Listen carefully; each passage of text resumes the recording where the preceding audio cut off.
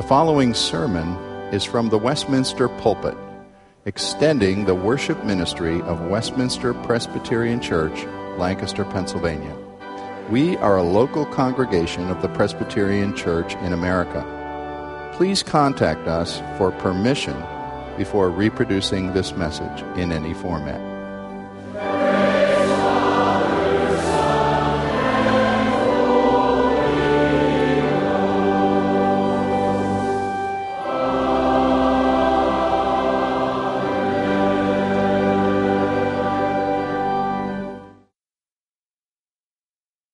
Hear God's Word. I read Genesis chapter 13 as we continue to study the faith of this man of God, Abram.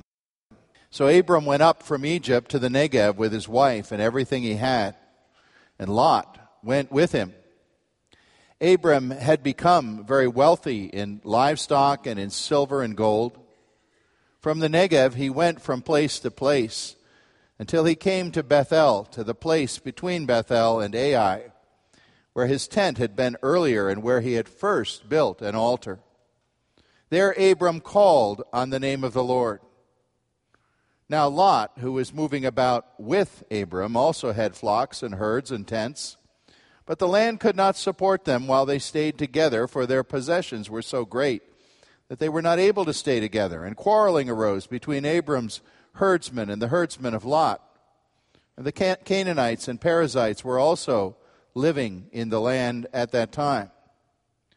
So Abram said to Lot, "Let's not have any quarreling between you and me or our herdsmen.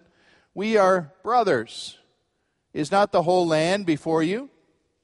Let's part company. If you go to the left, I'll go to the right. If you go to the right, I'll go to the left." Lot looked up and saw that the whole plain of the Jordan was well watered, like the garden of the Lord, like the land of Egypt toward Zoar. This was before the Lord destroyed Sodom and Gomorrah. So Lot chose for himself the whole plain of the Jordan and set out toward the east. The two men parted company. Abram lived in the land of Canaan, while Lot lived among the cities of the plain and pitched his tents near Sodom. Now the men of Sodom were wicked and were sinning greatly against the Lord. The Lord said to Abram after Lot had parted from him, "Lift up your eyes from where you are and look north and south, east and west. All the land that you see I will give to you and your offspring forever. I will make your offspring like the dust of the earth, so that if anyone could count the dust, then your offspring could be counted. Go and walk through the length and breadth of the land, for I am giving it to you."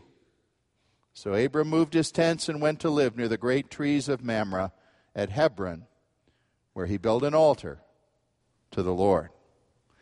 This is God's holy word. I'm going to describe a man for you who I assure you is a fictional composite of my own mind, drawn perhaps from various characteristics of a number of people I have known over many years. So if you think you know this person, or you say, "Why, he's describing blank," I assure you I'm not. Any resemblance to persons living or dead is strictly coincidental. This man I'm thinking of enjoys great success in his business. He offers a unique skill to society, and he's very well compensated as he does it with great dispatch. He's a people person, so he's a natural kind of salesman for what he does, greeting people with enthusiasm and making them feel comfortable with him. And yet, if you know him longer, he's not so good at deeper relationships. He lives in a lavish home. His children are treated to the best of everything: expensive vacations, private schools. Sometimes Dad supplies with the checkbook what he doesn't give in terms of his time and his discipline at home. Being part of the right social crowd is very important to this person. This man claims to have Christian faith, but he's been rather loosely attached to several congregations over the last decade of his life, and it almost seems that every time some little disturbance comes up, the wife or the teenagers see something in the current congregation, they move on to another. This man shines outwardly as a prosperous model citizen. But if you look with any depth at all, you don't see a great deal of Christian character. If you elected this man an elder of the church on the basis of his outward success, you'd be making a big mistake. The dust is thick on his Bible, and he rarely prays.